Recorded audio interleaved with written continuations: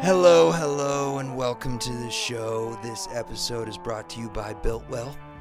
They make custom motorcycle parts and accessories that will make your project easier and more fun. So go check them out if you got something you're building. It's worth your time. And they also make the Bonanza, the Gringo S, and the Lane Splitter helmets, which I know we all like looking cool. And you can check that off the list with those helmets, but you can also be safe with them, which must be the hardest thing in the world to do because there aren't a lot of helmet makers that have figured that out yet, on these guys' level anyway. So go check them out. Vintage style in today's technology, style plus substance equals Builtwell. Thank you, Builtwell. This episode of the podcast is also brought to you by Dad Grass. This is really great grass, not made by your dad, but by some really bright characters somewhere who make it with the finest 100% organic hemp flower. This has trace amounts of THC. It is primarily CBD, which is why I love it, because I don't have to spin out on THC, and I can smoke one of these and it just relaxes me. And I don't smoke cigarettes, I don't like tobacco or nicotine, none of that's in there. Just good old-fashioned CBD. Dadgrass. What's their slogan? I like it, I'm looking on the box here. Oh, found it. Just a classic recipe that keeps your soul light and your head right. Thanks, Dadgrass. I'm going to smoke one right now.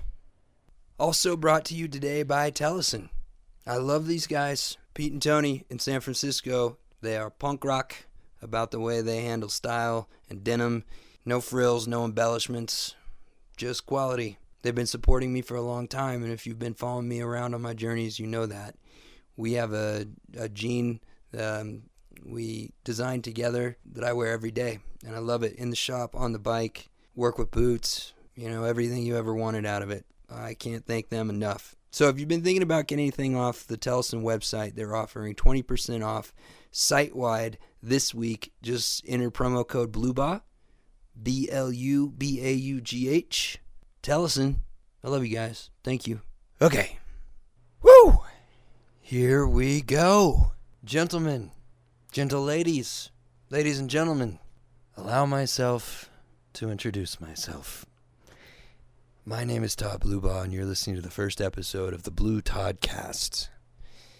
I'm a writer and a photographer, and I work in film. Storytelling is my passion. Motorcycles are another great passion of mine, and what I seek to do with the Blue Toddcast is bring these two things together and tell some stories, because I just know too damn many interesting people who deserve it. And I live in a place that is an intersection for these characters. Be it on a bike or off a bike, they all seem to roll through here, and I'm in a perfect opportunity to bring it to the table and to introduce you to some of them. My first episode, I'm going to be talking to Austin Sherbanenko, who is one of the most interesting thinkers and hustlers I have ever met since the first conversation we had a long time ago. You know what? So the first time we met was when I lived in Seattle, Washington. And Austin had a clothing line called Odenvach. And if you were around back in the day, you remember probably the awesome motorcycle jackets and vests that they made. And I always wanted one, and I got one, and I still wear it. Even though Odenvach is something, is just one of the many things Austin has brought to the table. I can't even keep up with the guy. He's always hustling. But he lives out here now. How's that for a ride? Full circle. We are neighbors in the middle of the Mojave Desert, and we didn't even keep in contact with each other for all that time, aside from a few motorcycle rides and events. And we just both followed our noses. Somehow, we ended up out here. And I'm so lucky to have him and his family in my life every day. So he's going to kick it off. We talk about a ride that we did leaving from here in the Mojave. We went and met up with our buddy Al, who put a ride together with a great group of guys and girls in the Kern River Valley. So we had some river fun, jumping off some cliffs, swimming in some water, climbing some mountains, crawling through some caves. Just everything you would ever want to do in a weekend, we did. And that's why we moved out here. And my wife just walked in the door, and she's laughing at me. But that's okay. This is the first episode, and I do it in my house. Get out of here. Okay, what else did we talk about? Oh, you know what? We talked about cannabis, cannabinoids. And I know that's a tricky topic because it's not totally legal in all of the country. It is here in California, though. We also talk about the use of psychedelics. And I know that that is concerning and scary to some people, and it's medicinal to others. So keep an open mind. But I'd also like to say, actually, on that topic, that if you are a young mind, a developing mind, I do not recommend any of those activities. Be responsible. Take care of yourself. Wait. That's what I did. Yeah. So listen to your Uncle Todd and be responsible. What else am I forgetting? Oh, the music in this podcast you're going to hear is from my dear friend and the writer of the soundtrack of my life, Rocco DeLuca. And Rocco, thank you so much for your contribution, and I'm going to get you on this podcast as soon as you have a break in your crazy musical schedule. Okay, I can't wait any longer. If I forgot anything, I forgot it. Here we go. Buckle up, Austin Sherbanenko. Sounds good over here.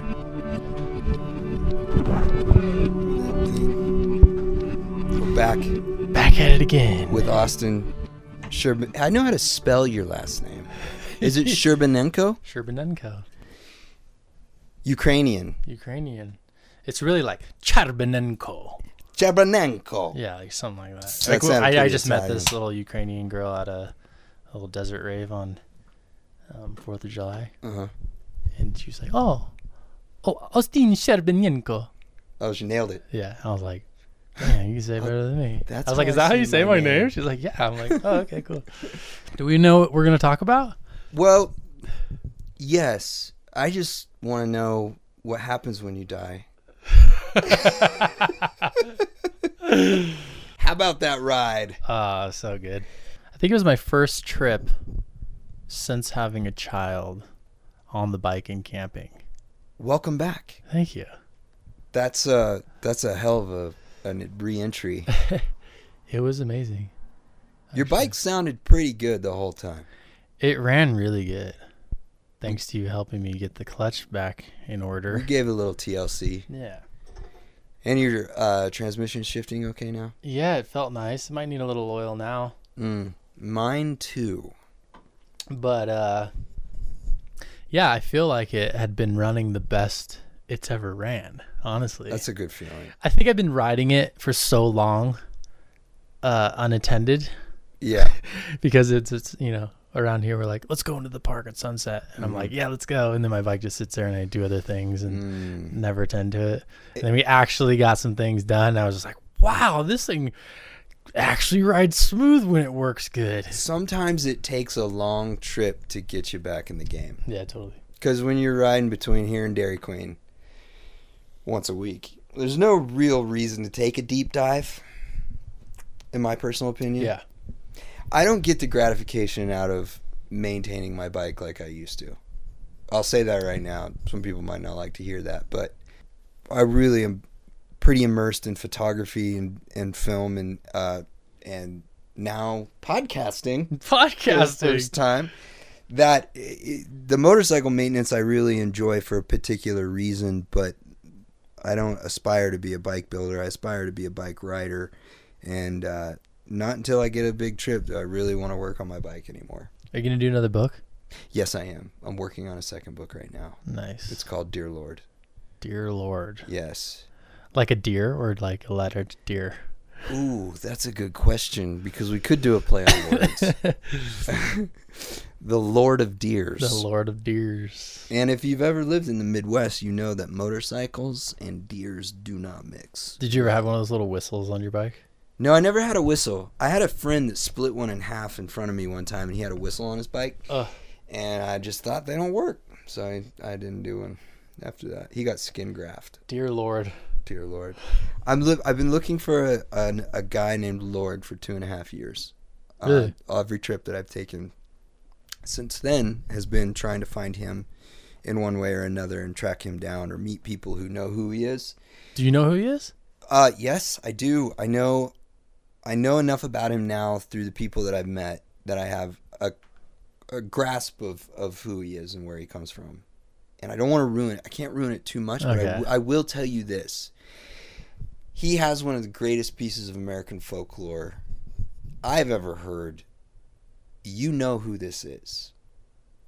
Everyone knows who this guy is. If it's true, if the stories I've heard about him are true, and there is one legal document that is out there, if I find him, I know he's in possession of it, it could prove his whole story. His whole story? Yes. The story of who he is. Okay. And you've heard of him. Trust me. Okay. On a biblical scale. Huh. Pun intended. I'm waiting. Yeah. I'll be waiting. This COVID thing is like, he's old. You know, I met him on the road when Snake and I got separated on 66. Actually, Snake was on the 40, and I was on 66. And Snake got a flat tire, and I had to dip down to get gas and meet back up with him. And we crossed paths at a gas station, and he was on a really particularly interesting motorcycle that we got talking about. And he's been on that motorcycle since 1970. And the person that bought him for him, it was a gift, is legendary. And he's just been on the road ever since. He's been on the road. He lives on the road. Damn. Mm-hmm. So you got to find him on the road. I got to find him on the road. And that's when we split ways. I was like, hey, man, how do I find you? Like, I got to know more about this story. And he's like, hey, I'm just a character of chance. You just got to take a chance and find me. Damn. I'm like, I'll do it. Do you know anyone that knows him? I've met people who recognize the picture and more so have worked on his bike. And, but sadly, so, God damn it, here's the hard part. We're now in this pandemic. He's at the age where he's the most fragile for this whole thing. And all of his homies that were his contacts or that identified him are dead now that I had. And that just happened this year. There was a guy in San Francisco that recognized the bike, that knew that he had a pattern and stayed up north for certain months and would bring his bike in if he needed something or needed parts. He just died probably like 2 months ago. Damn. And then there was this guy. Oh God. All right. Let me backtrack. Because part of the reason I wanted to start this podcast is about this character that I'm going to talk about right now, whose name is... people knew him as Fuzzy around here. He goes back as Raunchy Pat a long way. Very long way. Back to the Straight Satan's days. But he was one of the original club personalities in Venice back in the heyday. And he's been living out here a long time. He found Snake and I. He would come around. We had fantastic conversations and got to be really good friends over probably the last 5 years. And Fuzzy's given me some amazing photographs. He was a concert manager in the heyday of rock and roll and did all the big concerts and promotions. And that's what this other character, Lord, did. And when I showed Fuzzy a picture of Lord, he goes, I recognize that guy from Canada in this year. He's like, I bet I could track him down. Sadly, Fuzzy just passed away this year. And I was out there, that container in my yard. My container was getting delivered that day. And I took my phone out to record a video of the container being dropped. And I didn't kill the video. And I left my phone on record. And it zapped my battery like that. And then all of a sudden my phone rang and I pulled it out. And my light's blinking like it's going to die. And I see it's Fuzzy's number. And I'm like, fuck, the phone's going to die. And it died. I called back the next day and his son answered. And I'm like, Dylan? And I said, Fuzzy. He's like, Todd. I'm like, Dylan, what's wrong? And he goes, Dad's gone. He tried to call you yesterday. I missed his fucking call because my phone died. Shit. Because I didn't turn the phone down. So I've been beating myself up for a while, and it's guys like Fuzzy who I really want to include in this podcast who have an amazing story, which is also what this next book is about, and kind of catch these guys before these stories are gone. Mm-hmm. And so I'm going to go ahead and dedicate this first podcast to Raunchy Pat and all those guys who got good stories who they should be told. From the road, who I love very much and lived and died for this thing that we really enjoy doing. You ever see my tattoos on my shins? Open road. Open road, baby. Dude, that's really good. Did you give those to yourself? I did. You're lucky you spelled them right. First day I hung out with down. Carly. Oh, wow. Her roommate had a little tattoo gun. That's a great memorial there. Right? Yeah. Not memorial. What would you call that? An heirloom? Heirloom. Are tattoos heirlooms? Sure. Dude, did we drink all the LaCroix? I'm not done with mine yet. Passion fruit. So Open Road, Austin, Sherbanenko. Yeah. I actually started it as a manufacturing company. So the entity was called Open Road Manufacturing. I like that. Yeah. Didn't last long. Did you trademark it? It was in LLC for a little while, and then I just ghosted everything. Can I have it? Sure. I might use it. Yeah, take it. I'm going to have it. You don't mind. Yeah, take it. If someone else already doesn't have it, I don't know. Good talk. There you have it. I'm trademarking it right now. Open Road. Open Road. TR. TR. Oh, TM, I guess. Is it TM or TR that's on the list? Or it's the R with the circles circle. registered. TM's trademark. Open Road, trademark, R with circle. Registered. Registered trademark. However, the little character is. That'll cost me $10,000. So, where are we going next? Where are we going next? Or where we just been? We just went to Kern River Uh-huh. for Owlboy's run. Just a little quick one. I think he's kind of in the same boat as me with kids. You and Al are in the same boat. Yeah. Right now. He super dads. Yeah, super dads. He's got 3 kids. He is he's no longer just a dude with a kid and a wife. Now he's a dude with a kid and a wife and a kid and a kid. He's got a couple kids. He's got we all, Owlboy came around early when Ryan Grossman lived in the warehouse. He had a little iron head, but it's cool. Al was in the whole fashion world too. Was he? Yeah, he was working for I think that denim brand Rising Sun. And then he just started Blackboard Cafe and was making like Repop Harley shirts and stripy shirts. I remember. Yeah, doing all the knitted stuff. So we kind of connected early on like fashion nerdy shit. But he didn't go on too many rides back then. He was more just into like the culture and the vibe of it. He actually hated going on rides and being around people. And now, look how far he's got kids, and now he's like riding. Like the other day, I was like, "Damn, Al, you never used to ride." He's like, "I know, now I love it." He has been on it this year, like he's been on other. it. Yeah, and his energy's been really high. Thank you, Al, for organizing this ride and everything. And I'm gonna get you on here. Oh, we did go camping actually. When he took a couple people from Redlands through Big Bear around. We went out to Giant Rock. Yeah, we went to Giant Rock. That's right.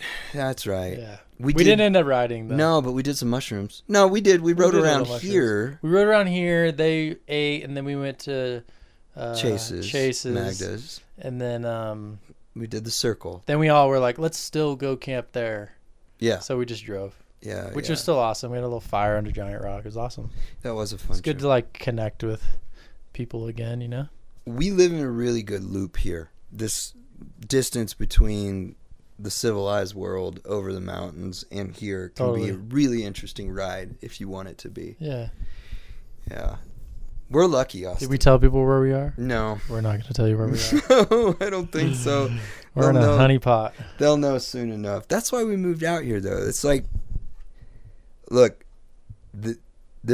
you really have to be creative to live out here full time, and the last thing I think any of us want to do, and I don't want to sound like an old curmudgeon or anything, but I don't want LA prices to come out here and price me out of my own neighborhood. And that's why, we left the city and the shop, and that was a 7-year run with Snake and I dude, we put everything we had into the shop, but it's just the city is changing so much that we don't ride motorcycles there anymore. It's just dangerous. Yeah, and it just doesn't, unless you're in Malibu or in the hills there, which no one can really afford to be. You're just on shitty, bouncy roads. Yeah. And it is Traffic, fun. stoplights. And the danger makes it really fun, and that's when I have to snap out of it. Yeah. When you're splitting lanes and in the groove, and you're like, fuck, this is really... There was a prime time in LA when Dugan had the top spot, and you guys didn't have the bottom yet. Yeah. When, like, Shreddy was out here, and we were going. No one had kids yet. No, it was brand new. Just Dugan. Yeah, just Dugan. But they were. Did you live in LA at that time? No, I was in Seattle. Remember? Oh, okay. I was in Seattle, and that's how we met when you came through Seattle. Yeah. What were you doing there? I had a trunk show at Blackbird. Oh, okay. Yeah. That was 2012. Yeah. I believe. Yeah, because Carly went with me. Yeah. Secretly. And then I think I had met Tom and Dallin. That's when we maybe met. at Born Free the year before. Okay. So they saw I was going up there, and they rode over to where I was. No, I did not have a trunk show. Carly had a meeting with Nordstrom, and Nordstrom's based out of Seattle. Yes. And I tagged along, and then I went to Blackbird, who's a store I used to sell, Nicole Miller. And they were like, oh, we're going to ride over and see you. So they just came over and said, what up? And then, like, come to the shop. Dallon's like, you can ride my Panhead. He had a Triumph, I think. Another, like... He had a Norton. Yeah, he had a Norton, little spare bike. Yeah. And so we went to Tom Jones' little wood shop in downtown Seattle. Uh-huh. And I rode Dallon's Panhead around, and then I met you. But I also knew of you before through my friend Lance Hacker, who worked at K2 as a snowboard team manager. Yeah, I remember Lance for a while. Lance still is awesome. Yeah, I'm sure. he's awesome. That's interesting. Okay, because that pieces together. I met you that night in Georgetown. Yeah, at that I was bar. living in Georgetown. You came down to the 9 Pound, and that's. Is that the underground one, kind of? No, 9 Pound is floor level, but that's where we always used to drink. On the road, on the left. I don't know. You have to understand, Georgetown is all bars. Okay. So you probably parked at 1 and drank at 3. Yeah, totally. That's how it used to be. That neighborhood historically has a really fascinating kind of journal of motorcycle history. All the clubs had their clubhouses down there back in the day. In Georgetown. And there was an old shop on the corner. There were a number of shops, actually, throughout the years. But it was just cheap industrial living. Yeah. It's kind of like what Snake and I were doing with the Chun, but every little club had one of those down there for a while. Sick. And those were still there when I moved there. And slowly... that neighborhood gets gentrified as it do, and everybody gets pushed out. Yeah. But it was a good run. What kind of clubs are in Seattle? There was the Magic Wheels, which was the Brothers Club. It was awesome. They had the loudest, fucking biggest stereo systems on their bikes and lights. And they would roll 24-inch front wheel. Oh, dude, they had so much style. They would roll through so hard. Their parties were so much fun. The Cretans had a club there. Their clubhouse was my favorite, actually. It was underneath the viaduct, which brought its own kind of ambiance. And then the Hells Angels had an outfit there. Lucky, I think, ran that. And then he left for a while. Who else was down there? There was another club for a while. And then Twin Line had the shop. So you visited the shop, right? You visited Twin Line? That was 2.0. Our original shop was in Georgetown. And then we moved over into, that closer to downtown there. But that was a good run. We did a lot indoors throughout the year. Everybody still rode, but it was miserable and rainy and wet. Yeah. So I was looking at California. Northwest, right? Northwest, typical Northwest. It's so pretty. Well, we were looking at you guys all year round, like, what the fuck are we doing? Yeah. And all of us ended up moving here, except basically for Tom and Dallin, who I hope don't. Did Dennis move down here for a little bit? He moved to Portland. Dennis doesn't like hot weather. Yeah. I met him that trip too. Yeah. But I knew of him through Slave Maid. Yeah. Texas Dennis. What up, Dennis? One of a kind, man. He's got like an Impala or something. Had a lot of fun with Dennis. And yeah, he taught me so much. That guy. I mean, early on getting into motorcycles, there was like so little of anything you could find, like I went to the first Born Free. Yeah, that's amazing. But like, a few years before that, like you couldn't find anything on the internet really, it was like DVR or DVR. EDR, El Diablo run. Yeah. I met Ryan Grossman on that ride, 2010 or so. But the only thing on the internet was like maybe, Jeff from Church of Choppers. There were a couple blogs. That was the Texas Dennis had his thing. Yeah. Maybe Max 4Q or something. But there was like minimal things. Yeah. To see and look around, but Dennis was one of the first ones that I was like, this dude's sick. He's got hella parts.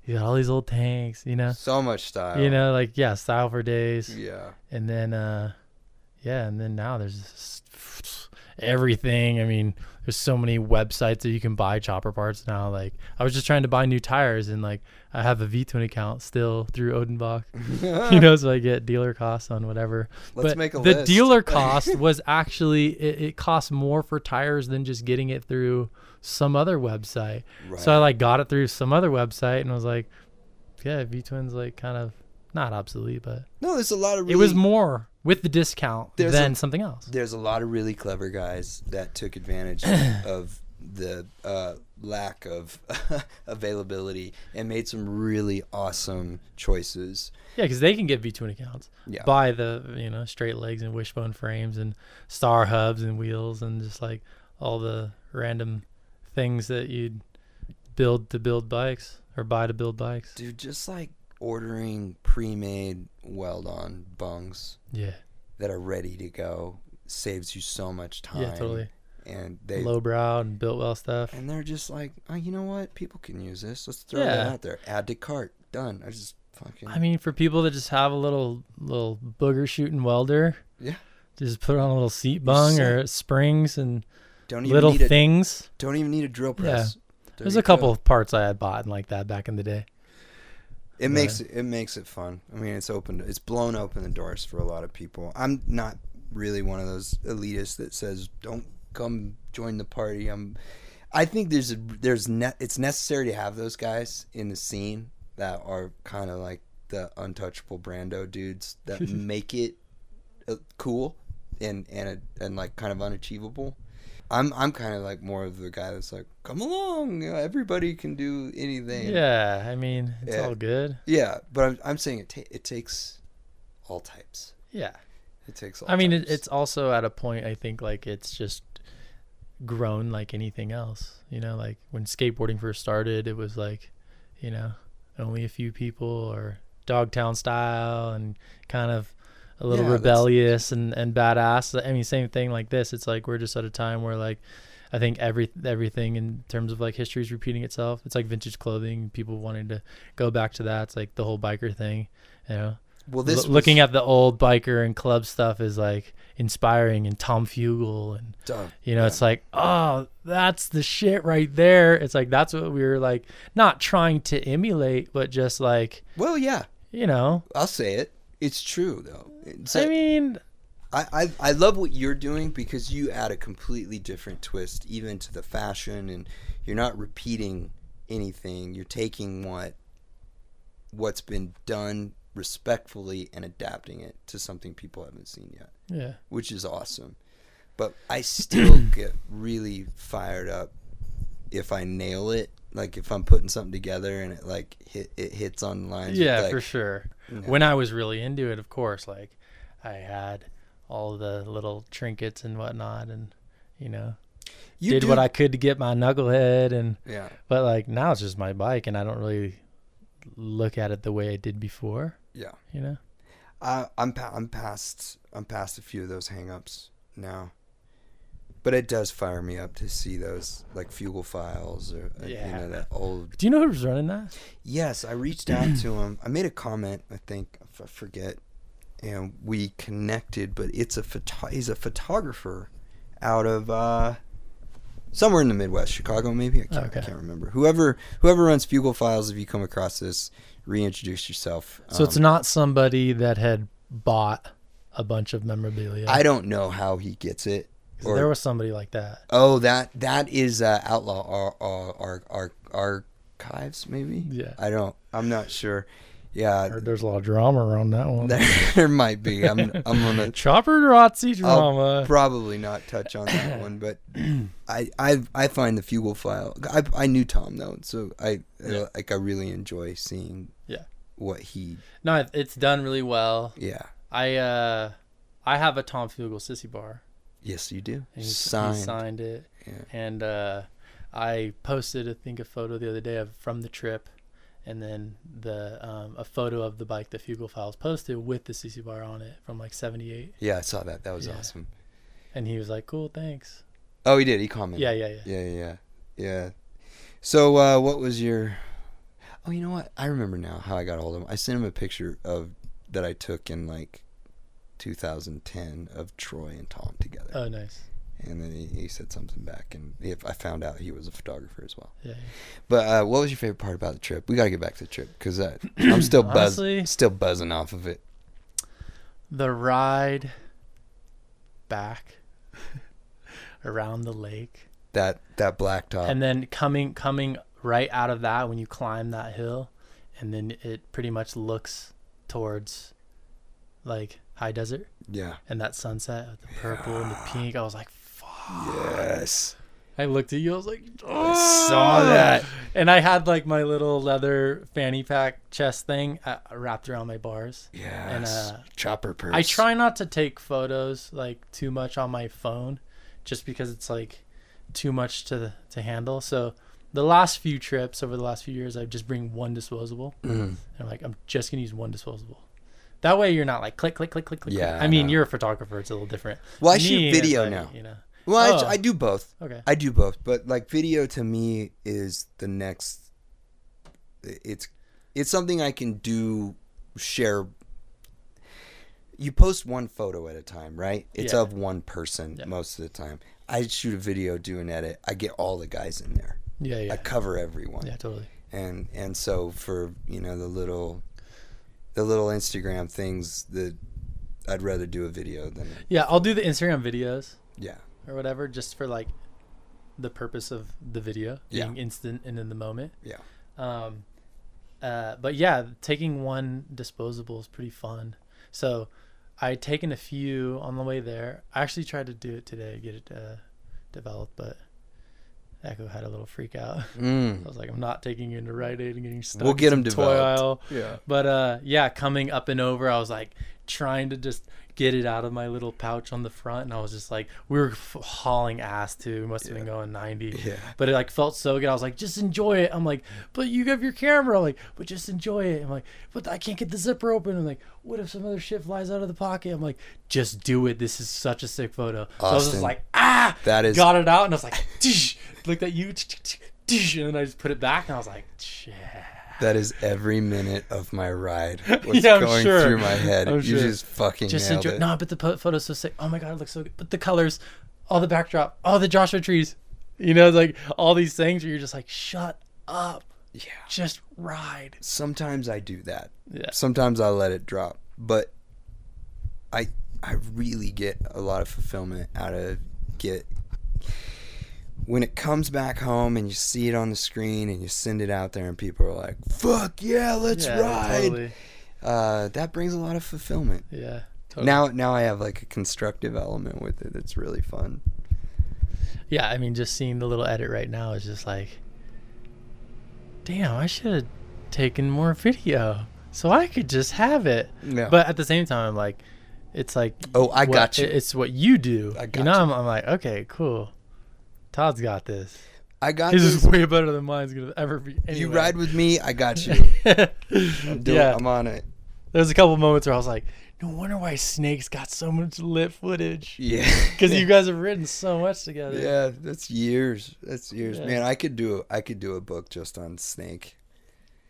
Oh, I'm sure. You just did a book. You know, I was thinking actually, for the last few years actually, since having a kid, for Christmas I'll always make my parents a book, like on what is it, Shutterfly? Sure. Or something. There's a bunch of them. It's like so good and easy, you know. I actually thought about just with this film, if it's any good.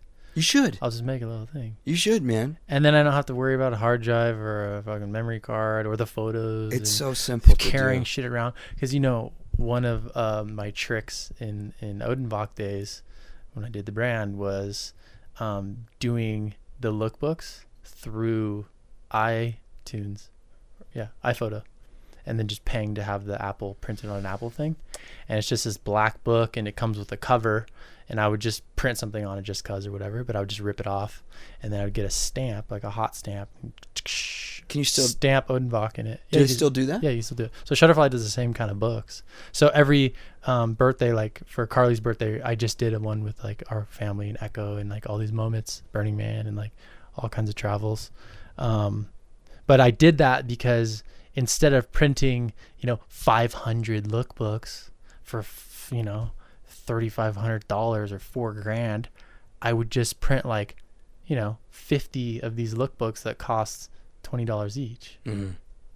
And then people have an actual book, and it's not so lookbooky, but it's more of, a vibe of the brand.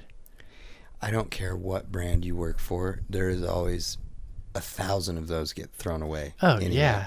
I did it for a few years to get perfect bound, like this shape, perfect bound, and 500 minimum. I was paying because they're really nice, but yeah, I'd literally give away 150 or something. Dude, I was making at K2. At K2, I was making 10 different brands lookbooks a year, for some of them for 3 different seasons a year. It's just all just the different categories. There's underneath K2 when I started, there were probably 4 brands that I was working with. By the time I left, it was 13. So yeah. they kept under the umbrella. They just kept acquiring brands, which was a really smart move. All the way into one of my favorites that we acquired was Planet Earth. So we did a rebrand of Planet Earth, which was a brand that I was really, really loved as a kid. Yeah, Gabe Taylor used to ride for them. Yeah. In the heyday, they were the best. Yeah. So we had a really great time rebranding and taking ownership of that again. Is it still around?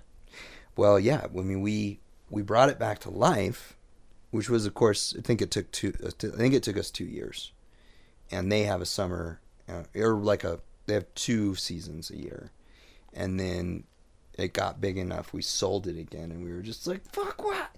We just made that cool. Yeah. Damn it. And then they'd bring another one and rebrand it and sell it. So yeah. I'm glad not to be doing that anymore and do this podcast with you. Yeah. Yeah. So lookbooks. So I think it's a good idea to just make little Shutterfly books. That's a good idea. Trips. And then you can have just every trip just on a little bookshelf. Yeah. I wish I had done it riding cross country. I rode cross country one year from LA to the Brooklyn Invitational. You just didn't take pictures. I barely took any pictures. Because you could still do that if you had the pictures. Yeah, I probably have some stuff. Your iMac right here just reminded me that I have one that doesn't work. That I need to take to the guru downtown or down into town and get it opened up. But I'm going to start making books every time. I could probably go back to some DVRs or something. Or it'd be really cool to dig up some Troy photos. Oh, yeah. And just make stuff. I did some digging. Maybe that'd be a good idea for you. Yeah, it would be. I've got collectively bring some things together and have some sort of Blue Todd. You see that desk over there? Blue Todd Tashin. All of those drawers are hard drives. Nice. Over the years, I need to get organized. Yeah. That's a good idea, though, Austin. It's really nice because I mean, it does take a while, and it might take you a while, but if you just go ding, ding, ding, ding, ding, ding, you could pick the layout of like super single images and 3 or 4, and just like, I had so many photos, I couldn't even think. I was like, ding, ding, ding, ding, ding, ding, ding. Okay, print. And it came in 2 weeks. I was like, this is the sickest thing. Yeah. Like, this is so sick. I don't have time to do the layouts. Because like think about going back through your phone, 128 gig phone with 25,000 photos. You just throw it on a hard drive and you just leave it. I have a lot of organizing to do, especially if this podcast, takes off. Man, this thing's going to blow up. Oh, well, part of the reason, I'll clarify, that I want to do something like this is in 2012, Too Far Gone, the first book that I did, there was a big discussion on making that into a podcast. And I was like, I'm not going to do that. And I just made a book. Because it was like, if you were doing a podcast, you were like jumping on the bandwagon at the time. No, I didn't even know what a podcast was. No? No. I was like... They're so big now, right? They're huge now. And I do actually listen to a lot of podcasts. And this is how I actually retain a lot of this knowledge and information that I research. Yeah, it's like school. It's like through Yeah, totally. Yeah. I mean, YouTube University and podcast, dude. It's a pod class. It is. The Blue Todd class. Blue Todd class. Cast. You just sound drunk. I'm faded. Drunk on LaCroix right now. I'm hot. Don't these have some weird shit in it? Didn't they just release it? No. Oh, they're full of rat poison. Full of rat poison, yeah. I don't believe that's true. The only time I drink was when I'm here, so I appreciate that. We'll bust out a couple more. At my house, we got yerba mate. Oh, that's got caffeine, though. Oh, I love caffeine. I can't do the caffeine. Really? Well, what time is it? Right now? It's too late. 6 o'clock. In the afternoon, I don't do the caffeine. I don't. I'm a light sleeper. I mean, I don't like drink one before bed or anything, but I could sleep on one too. If you drank one right now, you could sleep on one? Yeah. There's a lot of caffeine in those. Hey, man, each his own. I'm more wired than that caffeine, man. Yeah. I'd have to do some edibles or something to sleep on caffeine. You're not into the edibles? No way. I'm shocked. Edible mushrooms. Well, yeah. Edible weed have the craziest stories. I mean, it's time for another when one. was the last time you had an edible? An This edible? is California. It's legal. 2016 in Paris. Okay. Lost my fucking mind. Honestly, the most miserable, most visually intense, physically gross feeling experience I've ever had in my life. So you had a bad time. I had a really bad time. It was some wax this chick put on the roof of my mouth, and it didn't kick for like 4 hours. 5 hours later, I was sitting on the top of the Pompidou, and I shit you not, I just like looked to my left, and everyone that I looked at was just like skeletons. Whoa. And I looked to my right, Carly's a skeleton, people in front of me are just skeletons, and the people in front of me, what I was looking at that their backs were against was a glass like railing that looked at Notre Dame, and I saw like ghosts flying and like bodies hanging from nooses off of the top of like the little peaks or towers. Okay, up until now it was awesome. It was so gnarly. That's bad. It was so gnarly. And then this dude came that really freaked me out. I think there's something else in that wax you put in your mouth. There was something. I had to grab a champagne bucket, and I just pulled the bottle out, threw the ice on the ground, and just oh yeah, there was something else in there. I like shuffled it to the left. Someone gave me another one. Filled that one up, and I was like, all right, let's go. I got to get out of here. And I fucking bailed. Were you good after that? I was tripping for a while. But not like that. I was sober enough to like run to the escalator. I can understand why you wouldn't. And get in the car. Edible THC is gnarly. It is gnarly. I don't. I think that's why they want it to be legal. I think that's why they want weed to be legal. I think they want people to be really stoned. No. Oh yeah. I do it to go to sleep. I take a little. I cut one gummy in half as a gummy. That's medicinal. And I take it and I sleep. I don't sleep. I've fought a sleeping disorder my entire life. Really? Yeah. And it's bad. Like, it causes me some... So no Dynas with speakers in front of your tent all night? I was used to it, man. That was like that's what's going on in my head when I'm trying to sleep. Yeah, you were mad.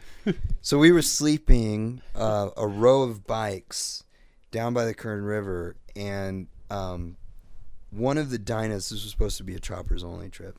It's fine that you don't, but at the same time, it was supposed to be a choppers only trip. Had a massive speaker system, and it just got turned on and left on, and everybody went 4 a.m. 4 a.m. somewhere else and partying. And I'm hearing it through I've got earplugs in, and I hear about 4 a.m. Austin go, "Shut that fucking thing off!" And of course, no one's there to hear it. Yeah, no. Well, I had earplugs in too. It doesn't do a damn thing. My earplugs just make my ears itch. Yeah. You got any good ones? I use the lady earplugs. Are they like soft latex They're or something? softer for ladies' ears. And I think I have ladies' ears. I think it's the latex. You have very small ears too. I'm looking at them right ears. now. I don't know whose ears are small. I can hear a lot though. Yeah, I hear a lot. That's what keeps me awake. But that's why I do the THC at night a little bit. And I should have had some then, just clunk us out. It would have helped. It would have helped. I'm down for that. See, I'm not talking about going to the moon. I don't want to see skeletons either. I just want to be able to sleep. Even for people that are like just getting into it, you know, my mom was first getting into it. I was like, just try and eat a little. Yeah. She had a really crazy bad experience. Really? How much did she take? How many milligrams? I don't know. Some like little chocolate thing that was like split into 4. Maybe like 60 milligrams. I have a rule. Milligrams. I have a rule about the chocolates. I mean, it's like you actually made this rule for me by giving me and Snake a chocolate. It was the most hallucinogenic chocolate I ever had in my life, and we locked ourselves in the trunk. I still got to read that story. Yes, I have that magazine. No, this is a totally different time. Randsburg. Oh, when you guys did it. That was that was. We didn't have chocolates that night. We actually had just mushrooms, and I wrote a little essay on the psychedelics, and you. I should run out to the container and get that right now. But after this, you were the Cheshire Cat in that story, where we were staring at the lit end of a cigarette, just watching the universe unfold. We were in the middle of the desert. Because we had gone to escape the bright lights. Yeah. Well, a number of us kind of crawled out there and were among the stars, and it was really beautiful. And we were having a good conversation. And then we hear this sound, like this jingling sound. We're like, what is that? And there's nothing. And then we see this shadowed figure coming towards us on the horizon. And you were wearing like a cape. I think I had a poncho. And it was like a robe cape thing, and your hood was up. And it was your figure was completely dark, silhouetted by a beautiful desert landscape. And when you walked up to us, you smiled really big, and all we saw was your teeth. And it was like, "Nyah!" And it was the Cheshire Cat. And you were playing music on a little thing that was dangling on your side, and you're like, no, listen to this part. But you weren't saying listen, you're saying watch this part. And then you hold the speaker up, and I'm like, I can see it. And that was a really great night. And you were there when Chatty tried to come up, right? When we were hiding from Chatty? Yeah. Chatty came around with a bright-ass flashlight, and all we knew... We were just hiding behind the bushes. We were just hiding from the light, and we kept going further out into the desert and thinking he wouldn't... Whoever, we didn't even know it was him, wouldn't follow us. And he kept following us, and it became this game of cat and mouse, where it's like hide from the light. And even to the point where we knew that it was Chatty, we were still ducked down below him. And poor guy was like, I know my friends are out here somewhere. And you, me, and Derek White were curled up. Oh, yeah, Derek White magically showed up. Derek White magically showed up. We're curled up underneath a rock, and Chatty's standing above us with this light. And I remember we're hiding for our lives. And Derek's stomach growled so loud that it sounded like an alligator or something. I knew it would give us away. And like, he's covering his mouth like he's escaping from a refugee camp. And Chatty's like, he hears it, you know? And he kind of moves, and it's like he's about to discover something, and Snake's hiding in a bush right underneath Chatty now, and finally Snake just gives up, and he stands up next to Chatty, and he's like, oh, hey, man. And Chatty's like, what the fuck? That was a good time. That was a good. That was one of the best overnight trips. I think it's something about like a small, tight group of people. Yeah. The big group. See, I think there's three things. There's like small, tight group. Yeah. And then there's medium. Yeah. And then there's large. Like DVRs to the point where it's like it's big. A lot of people go. I don't know half the people that go anymore. I know. The thing about DVR though is it breaks into smaller groups. So then there's the benefit of that. Yeah. It's like we were talking about, like, we don't really like big rides anymore. But DVR, I'm gonna go because then we'll break away. Yeah. There'll be 10 of us or whatever, and then you can pop in. But some other trips is like you can't really escape because everyone's kind of together. Yeah. But it's big enough where like you also don't know certain people, and then there's like just core people. Yeah. That like that's awesome. Like the Randsburg. What are those things called? Where was it? We didn't even. It's called Randsburg, but it's called where we camped. Yeah. What is that? That's just open. Pinnacles. Desert. Pinnacles. No, we didn't make it to the Pinnacles. It's near Trona Pinnacles. It's near Trona. Yeah, but we were trying to get to Trona. Well, Junior, Neil there at the Joint told us, hey, you should go camp here instead. And that's what we did, and it ended up being awesome. And we had the whole desert to ourselves. Yeah. That wouldn't be bad to go back to. No, not at all. Well, we did just go back there last weekend on this last Yeah, what I'm saying, like... To go back there and camp. Do you think we could make it from there to Death Valley? Oh, it says 100 and something miles. I don't think it's any gas, though. No, it's not even that far. Yeah, right at the turnoff. Yeah. I think it says 110 miles to Death Valley. Yeah, it's really Or 120. So at that entrance, to get gas, you'd have to go down to Panamint. Maybe they mean that Panamint is 120. It doesn't seem that far to me, though. I don't know. Think about when you go through Five Fingers in Inyo Kern and then take the 395 all the way up to all the way up. Just short of and then all the way across. So where that turnoff is to Trona Pinnacles / Death Valley, you have to go along that same stretch. It's the same distance. And there's no gas station, I don't think. Yeah, but it does seem shorter than 100. It definitely 110 miles. Maybe it's saying 120 miles around then. Yeah, it could. We should look at it because I wouldn't mind just meeting everyone there. Yeah. But then you skip Five Fingers. I don't mind skipping Five Fingers. No. I'd rather just end up down in Death Valley. Yeah. Well, this year it got so fucked up not having Troy to organize it. It broke off into different days or weekends. Yeah. And then I just couldn't decide. So you went the first weekend? No, I went by myself in the middle of the week. That's right. Yeah. I didn't go at all. I couldn't. Yeah. Snake went the first weekend. He went the first. Grossman went the second. Yeah. I think this year we'll probably put it all together. But I mean, that's just an epic trip. We need to keep going. Yeah, that's the best one. I'm shocked at how many weekends of your year can be filled with organized trips now. Think about that. Yeah. You almost have to check with everyone else to be like, hey, I was planning a trip. Especially now with like all that's going on. Everyone's trying to get out. I know. Once this heat wave kind of passes, I'm down to go camp. Babe's right out every weekend. Every weekend. Dude. It would be fun to go camp at the park, too. Well, we can do that. And, the trick about the park, not to blow it open, but you can ride in after 5 o'clock for free. I got a pass, though. I'm going to buy one. It's only like $55 for the year. And it gets you into everything. Yeah. It's support your national parks. Buy a park pass. And you won't be disappointed. I got hit in the park a couple weekends ago. You left. That's right. By another bike. Bless his heart. It's a long story, but it's a dangerous place. Dangerous, beautiful place. Go to your national parks. Let me think about my favorite part of that ride. It was definitely a highlight, was riding back on that 2-lane.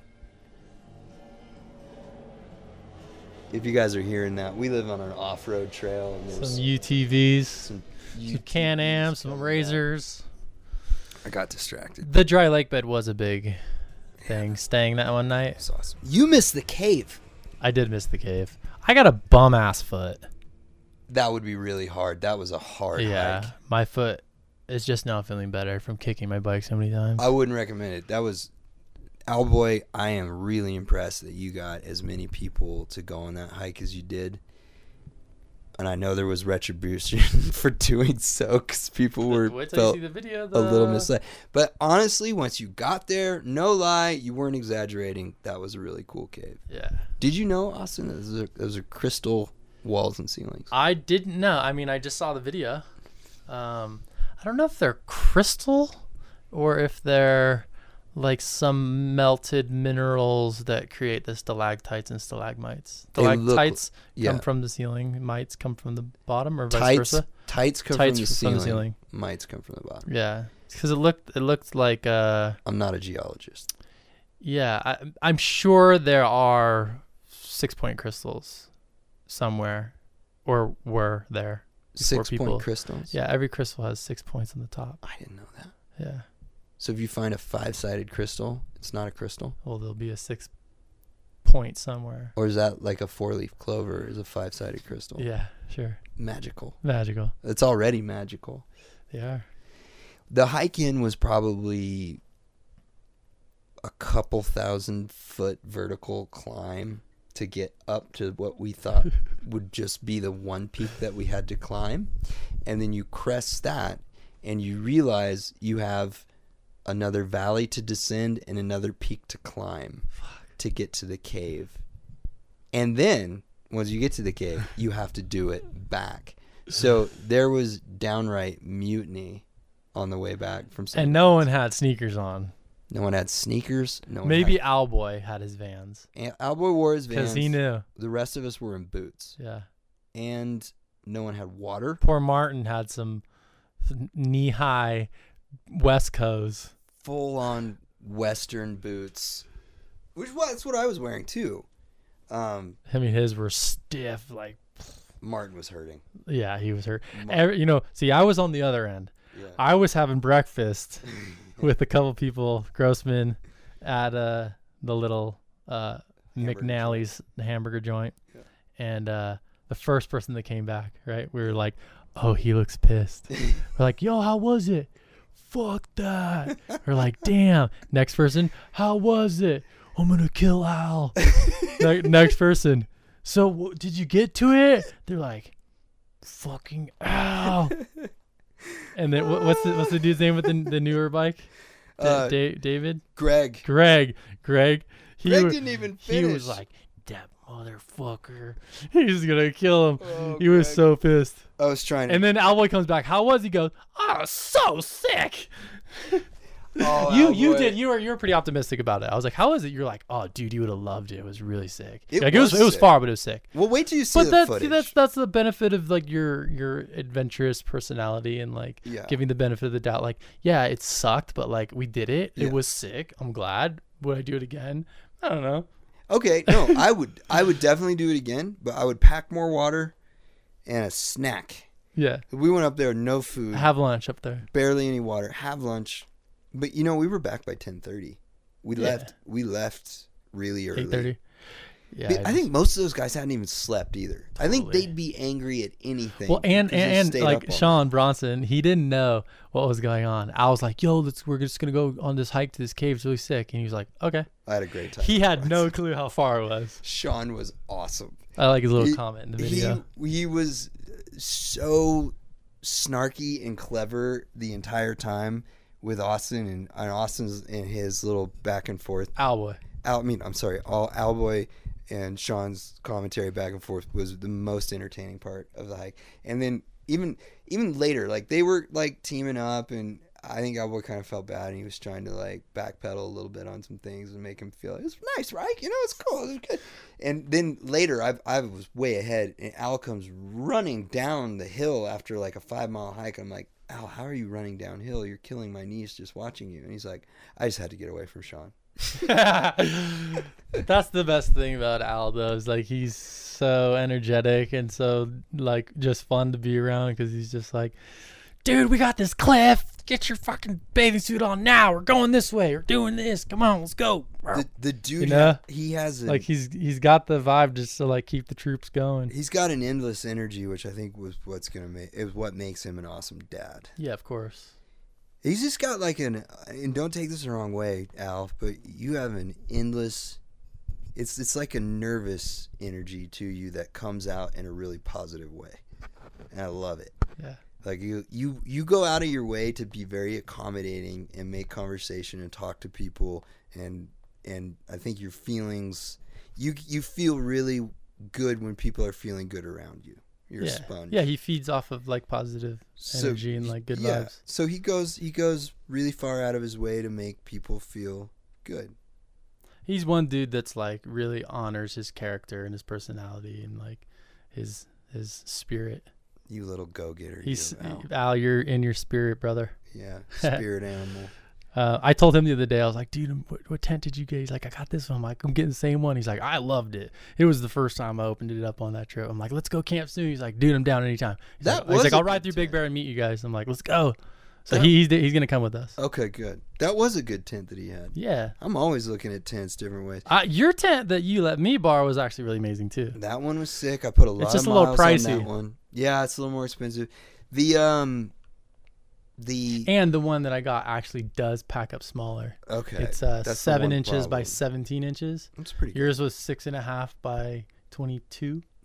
But the one actually yours around there. Abel Brown, right now, Mike, you make the smallest, most packable tent, and I do love it. Well, because it's the stakes that it's kills the tent poles that make them long. Yeah, or the poles. Sorry. And there are no poles with an Abel Brown tent, but that's the Achilles heel for me sometimes is I can't the poles always sleep next to my bike.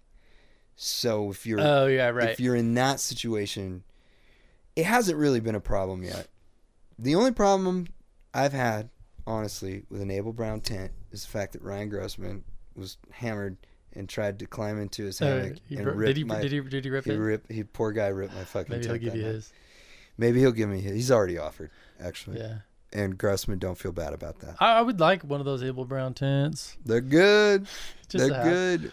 But I bought a new little pack sack, 30-liter bag too. That's the only gear I get excited about.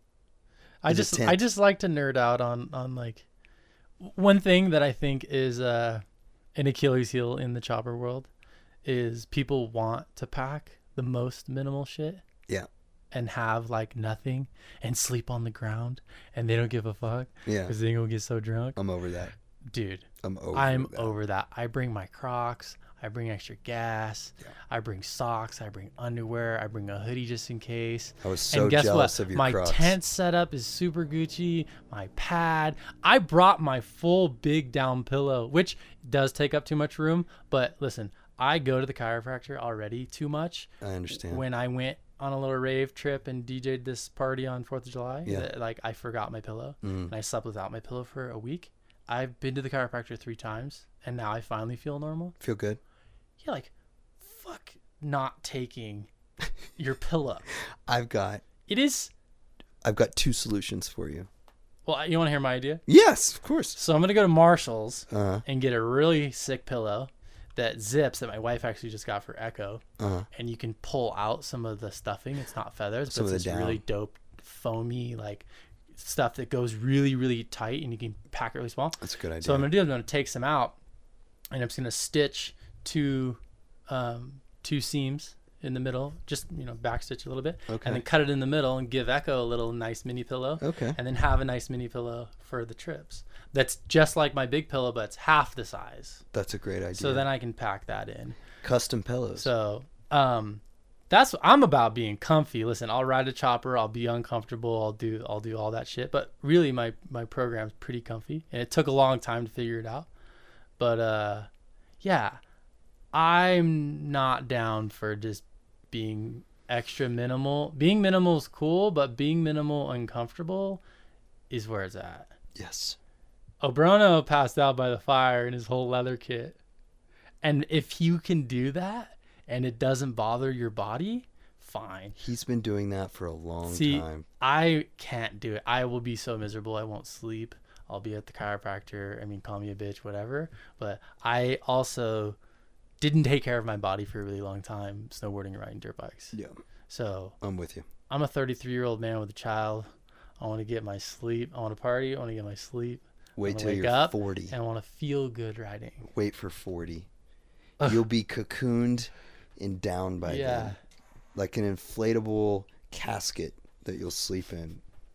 My sleeping bag is a casket. Which my sleeping bag is actually one that Ratty left at my house from DVR a few years ago. Perfect. That I still have been running because it packs this big. Listen, man, I did 5 years of traveling with nothing but a fucking tarp. And that was just tarping it. Bugs, though, and some scorpions. That's what burned me. So Snake and I did this trip a few years back to Park City, and we got mobbed by bugs one night sleeping out in the Mojave, and that was the last draw for me. Like, I went insane. My mind went crazy, and it was so hot that night. I couldn't tell if the beads of sweat rolling down me were bugs or my own sweat, and I was just miserable. And I was like, I'm getting a good tent. Yeah. Fuck this. I mean, living out here and experiencing it's very feral. Seasons and bugs and the type of bugs during certain seasons, riding right now and sleeping on a tarp, no way. No. I've got scorpions around my house. I got rattlers, snakes, all kinds of little chiggers flying around. You can do it. Let me tell you right now, you want to do it and aspire to do that, go for it. But just skip all that bullshit and be comfortable, and you'll go a lot farther. Get a tent. Get a tent. Make more tents, people. Yeah. Make us a good tent, Abel Brown. Totally. I mean, it is a good tent that you've got, but figure out a problem where you can not have to sleep next to your bed. Well, you know who made really cool tents that I think pack really small? Polar stuff. Remember Polar? Polar was terrible. They were terrible? Their quality was bad. Oh, yeah. They may have gotten better. I think they're out of business now. Yeah, they were just. But they were cool. Like the print. Definitely. And looking at tents all this whole last week, like I looked at everything. The one that I did like the best that wasn't so high, because you think about like wind, like on the dry lake bed. Yeah. Or we put our tents kind of on, like on the other side of the bike, primary side, and having wind the other way. Mm-hmm. I was thinking like, oh, it'd be better to have it a little lower, you know? So the North Face one single man was really cool. But it was really 22 inches wide. It was $128. Oh, that's not bad. It was too, the pack size was too big.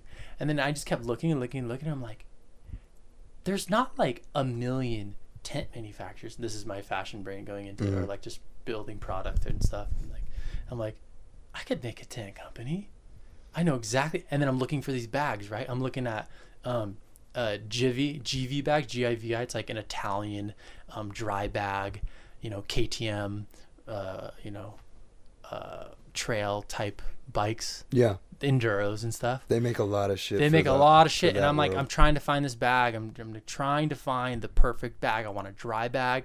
I want 2 D-rings on the top and the bottom to pull around the sissy bar. Because right now, my dry bag, I wrap ratchet straps all the way around. It creates 3 bubbles. And it's really annoying having that little thing. So I was like, oh, Biltwell makes one. Oh, they make a dry bag, right? Nah, they're strapping their shit all the way around. And I'm like, $150. I'm like, it does do 78 liters. I'm like, then it's too big and you have too much material. So I just started just like, okay, everyone makes the same dry bag. It's got to be the same manufacturer. Everyone makes the same tents. It's got to be the same manufacturer. And they're all designs you could improve on. Yeah, and you could just like tweak it a little bit, put the 5,000 denier, fabric on the bottom. I'm going to admit something. Someone's got to make some lit shit that everyone could use. I love my Filson bag. So you just got a leather duffel. I got a leather duffel. But then you have it's waterproof, and the D-rings are for life. But how's your back? Fine. It's not too much like it's perfect. I've got bubbles. I've got it down to a sance, man. And the trick is doing 2. You do 2 bungees, a low one, and like one where you want to act as your lumbar, where it pushes the bottom of the back as your lumbar, and then you do a third one over the top. Okay, so you've got You got a total of 3 bungees, but only 2 of them are really going back to your sissy bar. Mm-hmm. So you've got one big lump for your lumbar, and the other one hits you in the shoulders where you want it. Yeah. And then I use the webbing, the net webbing over everything. So the shit that I need to get to quick, like I always take 2 pairs of underwear and 2 pairs of socks, and I'll wash them the next night, and I just dry them. I put them underneath that webbing, and I ride, and they're dry at the next spot.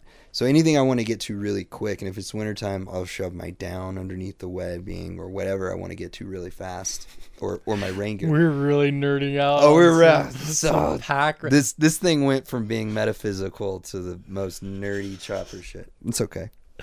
But again, it goes back to like comfortability, and like being able to ride really far and long and keep going. So when I rode cross country with Michael Berrigan, I did it on my shovel, which was a swing arm that we stayed up all night rigging this 70s. I remember that box, right? Yeah. You had a trunk. Yeah, I had a trunk. So the trunk actually has like a indentation in the back for your passenger. So what I did was I put 2 rubber bungees across it, and I was just cruising the whole way, just boom, just boom, floating, and that was cozy. And then I ended up putting like a hoodie around it, so then it was even more just cushy. So I need to figure out a really cozy. I actually rode that bike on the first DVR with the big box. There is a real science to packing your fucking motorcycle. Yeah, I mean, it can make your day, because you don't want too much shit either. No, but I do on my sissy bar where you're like, you could drill those holes out. Yeah, you could. They are drilled out. I just checked. You're ready. So remember they were just bolts. Mm-hmm. So Michael Berrigan helped me just weld it, and he lined them up, put the bolts in, and then tacked it, and then took them out. So I was thinking about making a plate and putting my leather little saddlebag that I used to use. Now I'm using the new Gentry Tom Fugel inspired one. It's a good looking bag. But if I use my old one on top, then I can have that one full of ramen in the jet boil and some water. Have your the whole ramen kit on the road. Your buffet. Because the other one's full of tools now.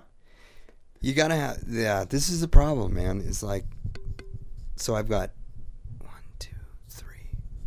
I've actually got 4 bags on my bike.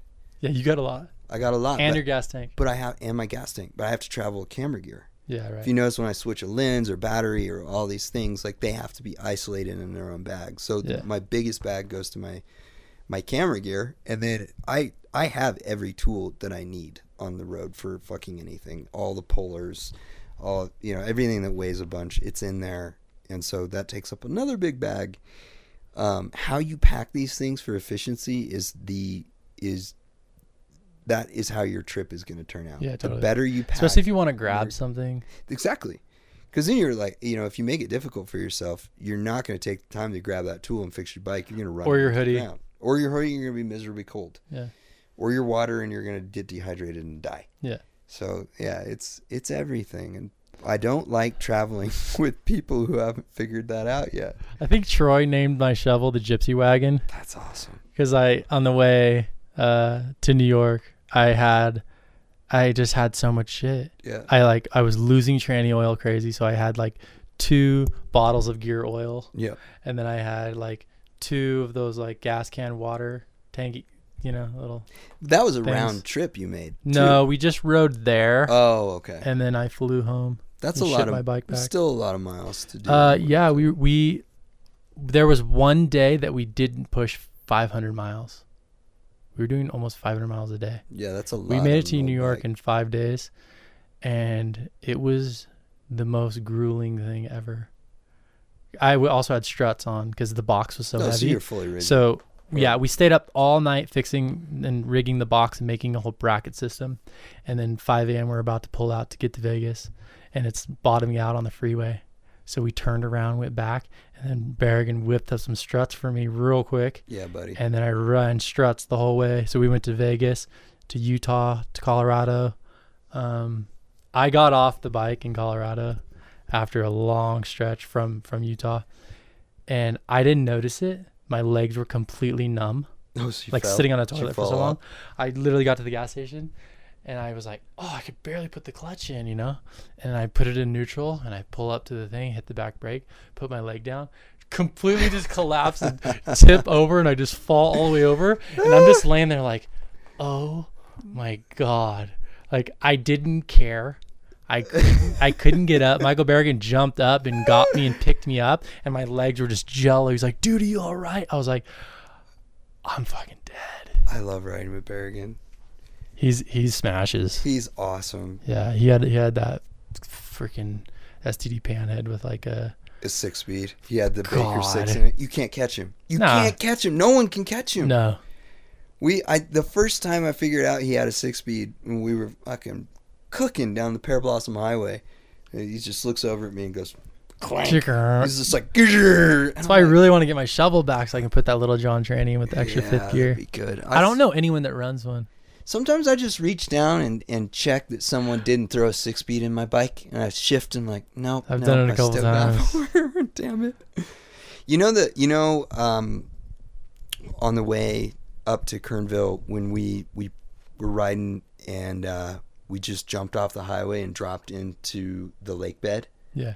When we rode right off the highway. The first time I did that was with Michael. Oh, nice. And he did exactly what I did to you, where he's just like signaling like, turn. I'm like, bro, it's a ditch. And he did it. He just like whipped it off, and nice. But we smashed all the way across the lake bed. And there's some dirt, some dried mud spots that I was like, I don't want to start messing my gear up right now. It was so fun though. That was really fun. Yeah, Berrigan's another dad, super dad. Yeah, he's a super dad. Super dad. He's more on Dugan's level though, because he's got a couple. Yeah, he has 2 other kids already. Yeah. And then with Cassandra, they just did a ride. I know, I missed one it. to the run or whatever. I had I was working on shooting the Harley campaign. I think they went to Kern actually. Did they? Yeah, because he messaged me. He's like, "Where was that? We just went." I miss the run the one every year for work. It's like a job falls on that every time. One of these days. Yeah. One of these days, Michael. What's your favorite place you've ridden through? Of all, or just it's a favorite like West Coast? Because I kind of divide them into regions. Anywhere. Oh, that's so hard to pick. My favorite. Like when you ride in, you're like, this spot's sick. Okay, This town's cool. The biggest surprise I ever had was riding through Gettysburg in the fall when the leaves had just changed. Cause I was just shocked at how fucking crazy beautiful that was. I wasn't expecting it. Swampy hot? No, it was in the fall, and it was like crisp and cool, and my bike was running really good, and the leaves were just the deepest fire orange you'd ever seen. Yeah. So that was a big surprise because I don't like riding out east. I just don't. Yeah. And I was like really taken by how I was like, okay, this is nice. Gosh. Number two. I rode through Arches at night one time. Utah? Yeah. Nice. That was just like magical. Like you're exploring an alien landscape, and it was a full moon. Oof. And there were literally shadows like shining through the arches of the rocks, and that was a moment. Crazy. For sure. Okay, I got it. We Snake and I left LA at like rush hour 4:00, headed down across the border to San Felipe, and we were riding across the darkest part of Baja, and it just the most animated meteor or shooting star or something. Is in that flat spot before San Felipe? Yeah, where you actually can see the water through Mexicali side, the border after the border. I can't remember where we crossed. Were you going to EDR? Yeah. Okay. Yeah, we were headed to EDR. Yeah, so I don't that remember route. what year it was, but it was a blood red Mexican moon coming up. It looked like a velvet painting, like a black velvet painting. Yeah. The moon was coming up, and you see the reflection of it in the water, and then between us and that moon, like a purple green meteor shot right between us. It looked like it was 12 feet off the ground, and it like lingered, and we were both like, what the fuck? That's arms go up, and you're looking around to see if anybody else saw it. And it was nice. that was something I wish I could capture. The only way you could ever recreate that is with some really expensive CGI. Maybe you could do it. I could do it. I just need to be. There needs to be a real good, like, chopper movie. I know. Not 6 Over. 6 Over is like, narrative or a documentary or like a real like a Easy Riders kind of. Yeah, like something. Maybe Jason will do it. He'll do it. I know he loves directing and telling stories, and I know it'll be in his heart to do. Yeah, that. I mean, I have so many moments too. Like, it won't be a drag though. His stories really he likes to tell stories that feel. Have you seen Road to Paloma? No. Watch that film. That was one of the ones that put him on the radar, and that's how he and I connected for the first time. Honestly, we kicking tires just down the road, and I'm talking about shovelheads and panheads, and I said, "Hey, man, I know you made that film," and I had just made an independent film too, and we got to talking about like how hard it is to finish a project like that. And so you've known him for a while. Yeah, I've known him we've known each other for a long time. Before he was. Has he been on a ride camp trip? Like, dude, he's camping every weekend he gets. He takes his bike. He's had kids for a long. His kids are. We should get him on a ride. We will. He will. He loves it. It's what he lives for. But Road to Paloma was really good. It was, and I don't think a lot of people have discovered it. It's not typical, and it really makes you feel something, and you really want the characters to achieve what their goals are in the film. You get connected to it. But that was a long time ago, and I know he's itching to make something new. Yeah. So we'll see. He's very busy. He's got a lot. Yeah. He's got a lot on his plate, but. God nice. damn it. If anybody's going to tackle it, I bet it'll be him. Yeah. You got a script? I got a script idea I've been working on. I mean, it'd just be riding. Like when you said San Felipe, like I've been on a couple DVRs. The most comfy, I rode my FXR at the time. Ooh. I had that red bagger, fully stock one. I forgot about that. That was a nice DVR. But I've done it a few times on choppers. One time we did an EDR pre-run with Bill and Magoo. And I took my friend Evan and then JD, a couple other people. But we rode to San Felipe, and then we went all the way down to Gonzaga Bay. So furthest south from right there. We were like the first ones to do it on choppers. It was all off-road for like a really while. How far do you think Camped it on the was? I beach. think it's paved now. It's paved now. Yeah. Yeah, recently. It was under construction. They had paved like 300 yards when we went on it. But man, those cliffs right there, riding along the water, it was so sick. And then from there, we came back up and around and kind of rode against the border through Tecate. Yeah. And we went through like some crazy mountains.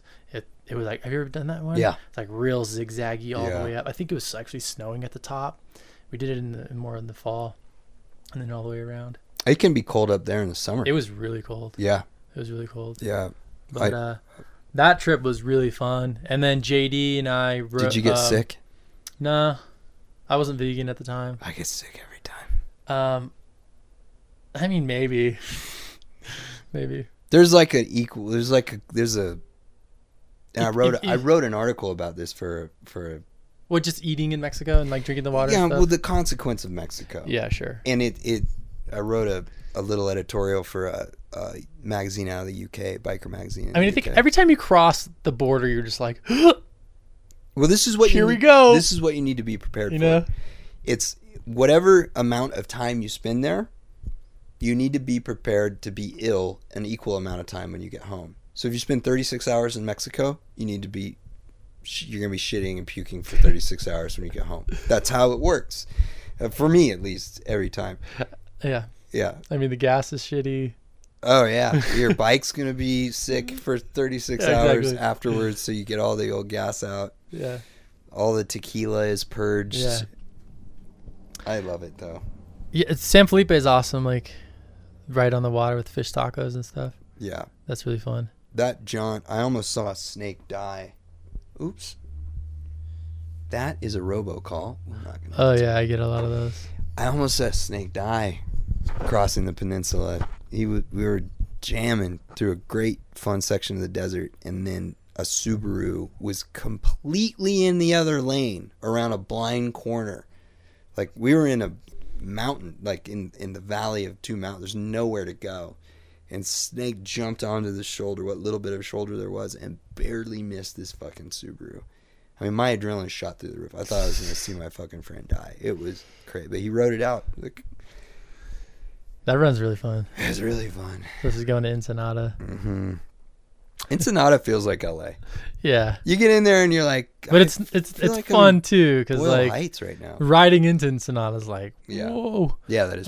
But yeah, that little hotel and just partying there, and that's where that strip club Paris is really hilarious. That's probably where I get sick every time. Is eating the tacos once you get into Ensenada. Yeah. I feel like you're good going through most of it until you get into the bigger city. Yeah. And then it gets a little bit questionable. Totally. I went there craving tacos. I mean, I waited to eat. Like, I crossed the border and we left at like 4. I don't remember when we actually got across the border after traffic. And I was like, I'm going to get a taco. And I pull into this taco shack and I'm like, it's looking good and it's smelling good. And pull in and I'm like, hey man, I'm gonna get 4 tacos. And he's like, oh bro, I don't make tacos. Like, in a totally American accent. And I'm like, what do you mean? And he goes, nah, dude, I do burgers. I'm like, where are you from, man? He's like, Philly. I'm like, I was so hungry I had to eat a burger, but it was a really good burger. Is there battery about to die? We got a low battery in a couple minutes. All right, well, I mean, what else do we talk about? I don't know. I'm excited to ride again. I want to ride again. I can't wait to use my new camp gear. Yeah. We'll get a good little crew. When's Snake back? Once we need to do a little welcome. Maybe we should go ride up and see him in Montana. That's far. That's the trip. Fuck, I need to get my bike a little more up to par. I got to figure out what that leak is. Yeah, I don't think that's a big problem. There's a slim time of year you get to make it up that into Montana on a bike comfortably. Yeah. See, I got a kid though. It's like, it's hard to like multiple day trips. You're juggling a lot. I'm juggling a lot, and she's like hella ill right now. That's hard. Yeah. I act like I know. She was like, can you take care of Echo today? I was like, yeah, after the podcast. Yeah, I got it. She's like, damn it, Todd. Again. Yeah. Well, it's worth it, right? I mean, yeah. You would never admit if it wasn't. No, it's worth it. I know. Trust me, I would love to do that ride. One of my favorite rides was actually cross country was fun, but driving cross country, me and JD drove cross country. JD Sandsaver, you know. I don't know JD. JD Sandsaver, Flying Monkey know Fabrication. Who he is, yeah. He's awesome, dude. We drove cross country with one other dude. Sorry, dude, I forget your name.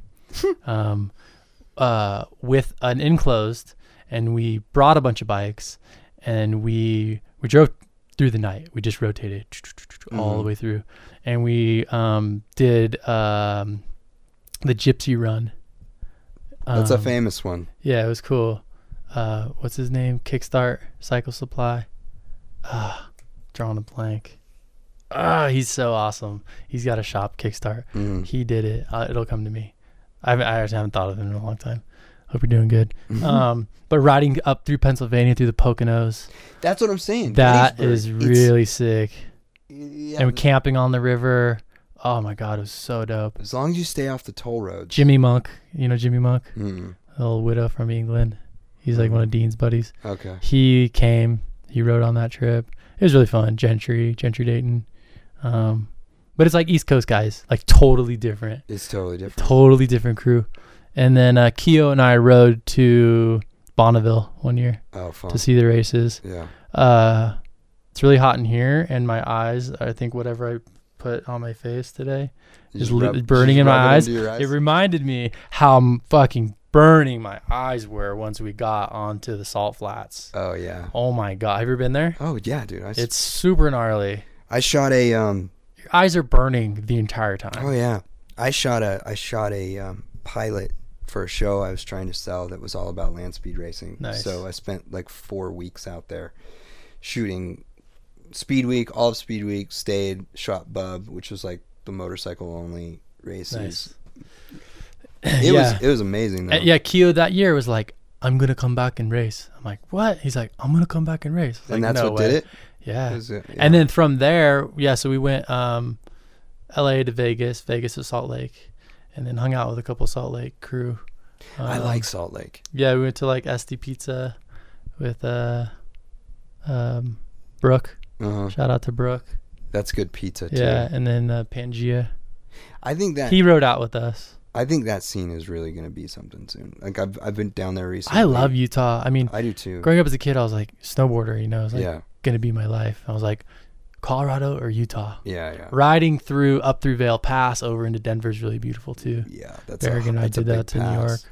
Yeah. The traffic over that pass sucks now. Dude, it was snowing, and then it was raining, and then it was hailing, downhill in the dark, going through those tunnels, big rigs flying past you, just water waves, super gnarly. I've definitely bogged down going up and over that. It's just so high. It's like 12,000 feet. Yeah. But I think Utah has an amazing little crew and scene that's developing there. Jason and I just stopped through there twice on this last cross-country trip we did. Yeah, a couple people have moved there too from out here. I mean, the cost of living is great, and you just any fucking direction you pick is beautiful to ride out there. Yeah, it's really sick out there. So from Bonneville, I think it's called the 95. Took the 95 all the way down, which then kicks you on the 15 just north of the Speedway in Vegas. The 95 or the 93? I don't know. But there's one little hotel maybe halfway down that we stayed at. That was really sick. That was actually the scariest time on a bike. Rabbit Central at night. Yeah. Just literally we were going like 30 and 40 at times, just like because one of those fuckers gets under your front wheel, like you're going down. Yeah. They were just popping out left and right, dude. I've killed about 5 this year out here. Out here? Yeah. Does it get sketchy when you hit them? There's technique. If you would hit one in a corner, it could easily take you down. Yeah. But head on, they're not a huge consequence. You feel bad. I know. I've hit a couple in cars out here. Eric hit a coyote. Recently on a bike? Yeah. No. And he was fine. Oh. I would think a coyote could take you down pretty quick. Coyote could take you down. I mean, that's hitting a dog. Yeah. I haven't seen many coyotes, recently. You know what? I haven't either. I think they come out beginning of fall. Or we have some good mountain lions in the area. Yeah, I haven't seen many lately. I've been pissing around my yard, That's actually. I saw one in your yard last week. What are you talking about? But honestly, I've probably seen like 5 since winter. Yeah, normally it's every day. And they party pretty hard. Like, you hear them. I haven't heard a lot of them. I haven't heard a lot of them. That's true. We may have some big predators around or something. Maybe they're eating the sick rabbits. That could be. Huh.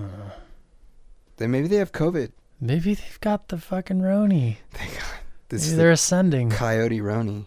Did you know if you incarnate to be a dog, well, if you are a dog in one of your past lives, you only transcend into the next form of a being? You can't be a human and as a soul go back to being a dog. That makes sense after that book, Many Masters, because souls reincarnate together. Mm-hmm.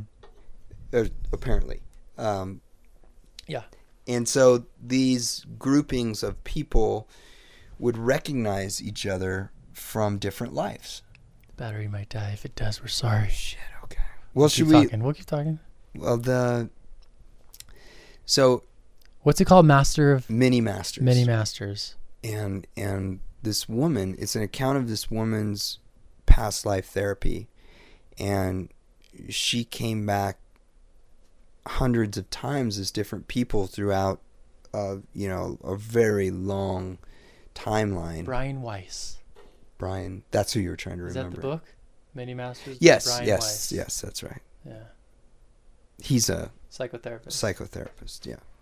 And she would recognize someone in a life that she was reliving in a therapy session as someone, a different person from another session. And she'd be like, "Oh, that was my son in another life, and now he's my grandfather or my best friend or whatever." So these groupings of souls reincarnate together. Carly's last reading from the woman and from the last podcast that came and gave me a kind of gift of a reading after a sound bath. She gave Carr a reading and said that Carly, Echo, and I were sisters in a past life, maybe our last past life, and that Carly was the youngest, Echo was the oldest, and I was the middle. How about that? Yeah. And that now we reincarnated again together. You should get one of these readings. What are they called again? Well, there's a couple, you know. Akashic record reading. Akashic. This girl is more of a clairvoyant in a channel. So before she started doing it for people, I don't know how, but since the age of 18 to 27, she worked for the FBI in forensic as a clairvoyant. Wow. And reading into these cases. I would try it. So there's some ways that the government actually does get a hold of these people that are highly psychic and clairvoyant. There was actually a New York Times about the psychic children in 1986 in China. There was like thousands of them. They were all talking about their past lives and things that had actually happened at like the age of like 3, 4, 5, 6 years old. There's also a kid who's probably like 20 now, this Russian kid, that at the age of 4 to like 8 was talking about his life on Mars. And they would go into these warehouses through these doors and these rooms and go into like these chambers and like plug in. I have a vivid memory. Really? As a kid, as really, really young, and somebody asked me something about what I wanted to be, like when I grew up, and I told them, I remember answering them, and they said, do you want to do this someday or that someday? And I said, I already did that. Really? Yeah, I already did that in another life. I said that. How old were you? It's one of my first memories, dude. Crazy. It's one of the first ones that I remember. So that's kind of weird. But I remember believing it too. I kind of didn't quite understand what I had told them, you know, in a response. But I didn't say yes and I didn't say no. I said I had already done that in another life. It's wild. Isn't that weird? It's a mystical, magical place and gift to live this life and be able to ride through this world. I mean, we're all looking for something. We gotta get everyone on here. We're going to. We gotta get like Ratty. We gotta Blue get Toddcast. 3G Nuck. We gotta get Owlboy. We gotta get Snake. There's a lot of people that are gonna be coming through here. It's coming, guys. Buckle up. And you know what we could do is like we could ride to people. That's my plan. I mean, more you than me. You're coming with me. I'm a little more grounded. I'm going to come as much as I can. And we're getting a sidecar and another sidecar. So you can take both your babies on each side of you.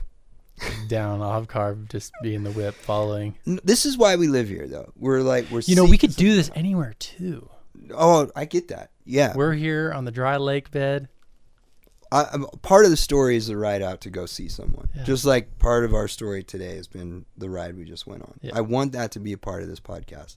But also we live in a place that people travel from all over the world to come ride a bike here. This is like a global target for motor. It's like living in the lift line at a ski resort. Like you live at the bottom of it. Right. That's where we live. Yeah. And I think, you know, the more we do this, sadly, the more people are going to maybe move. Not everyone can move out here and make a living out here, but people will ride out here. Sure. And we can get something going. Nash does a little ride out here. He gets a bunch of people. But it'd be cool to have, you know, Dynamite Joe or Grant. We'll get it going. This is the start of it.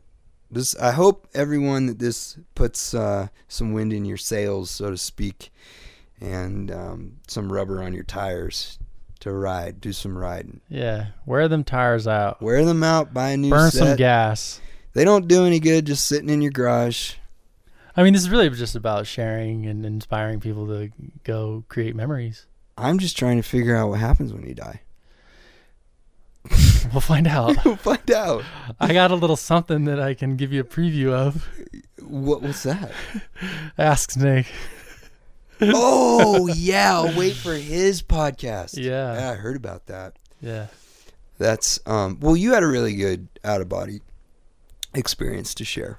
Yeah. My friend Brian, his father-in-law, and Shay, his wife, and this is her dad, died several times and I don't want to say this wrong, but was dead for more than 20 minutes. Wow. And came back. So through psychedelic experiences, I would say I've died probably 7 times.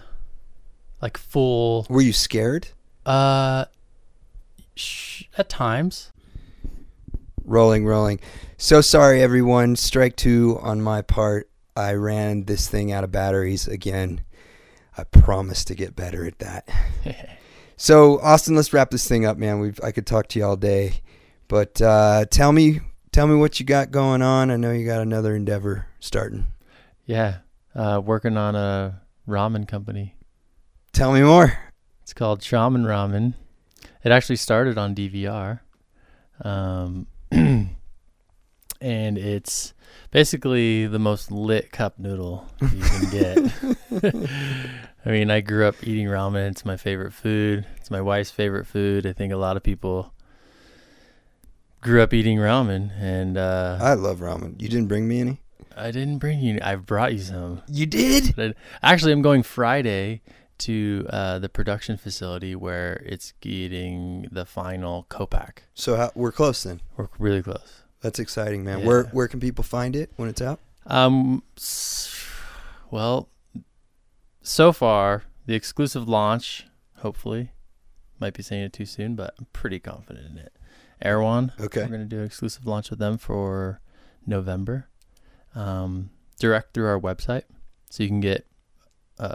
It's a little difficult kind of figuring out how to ship all these things, and I'm sure food is challenging. Well, it's just like the production line, and we're launching with 2 flavors, but they're packing them, one flavor at a time.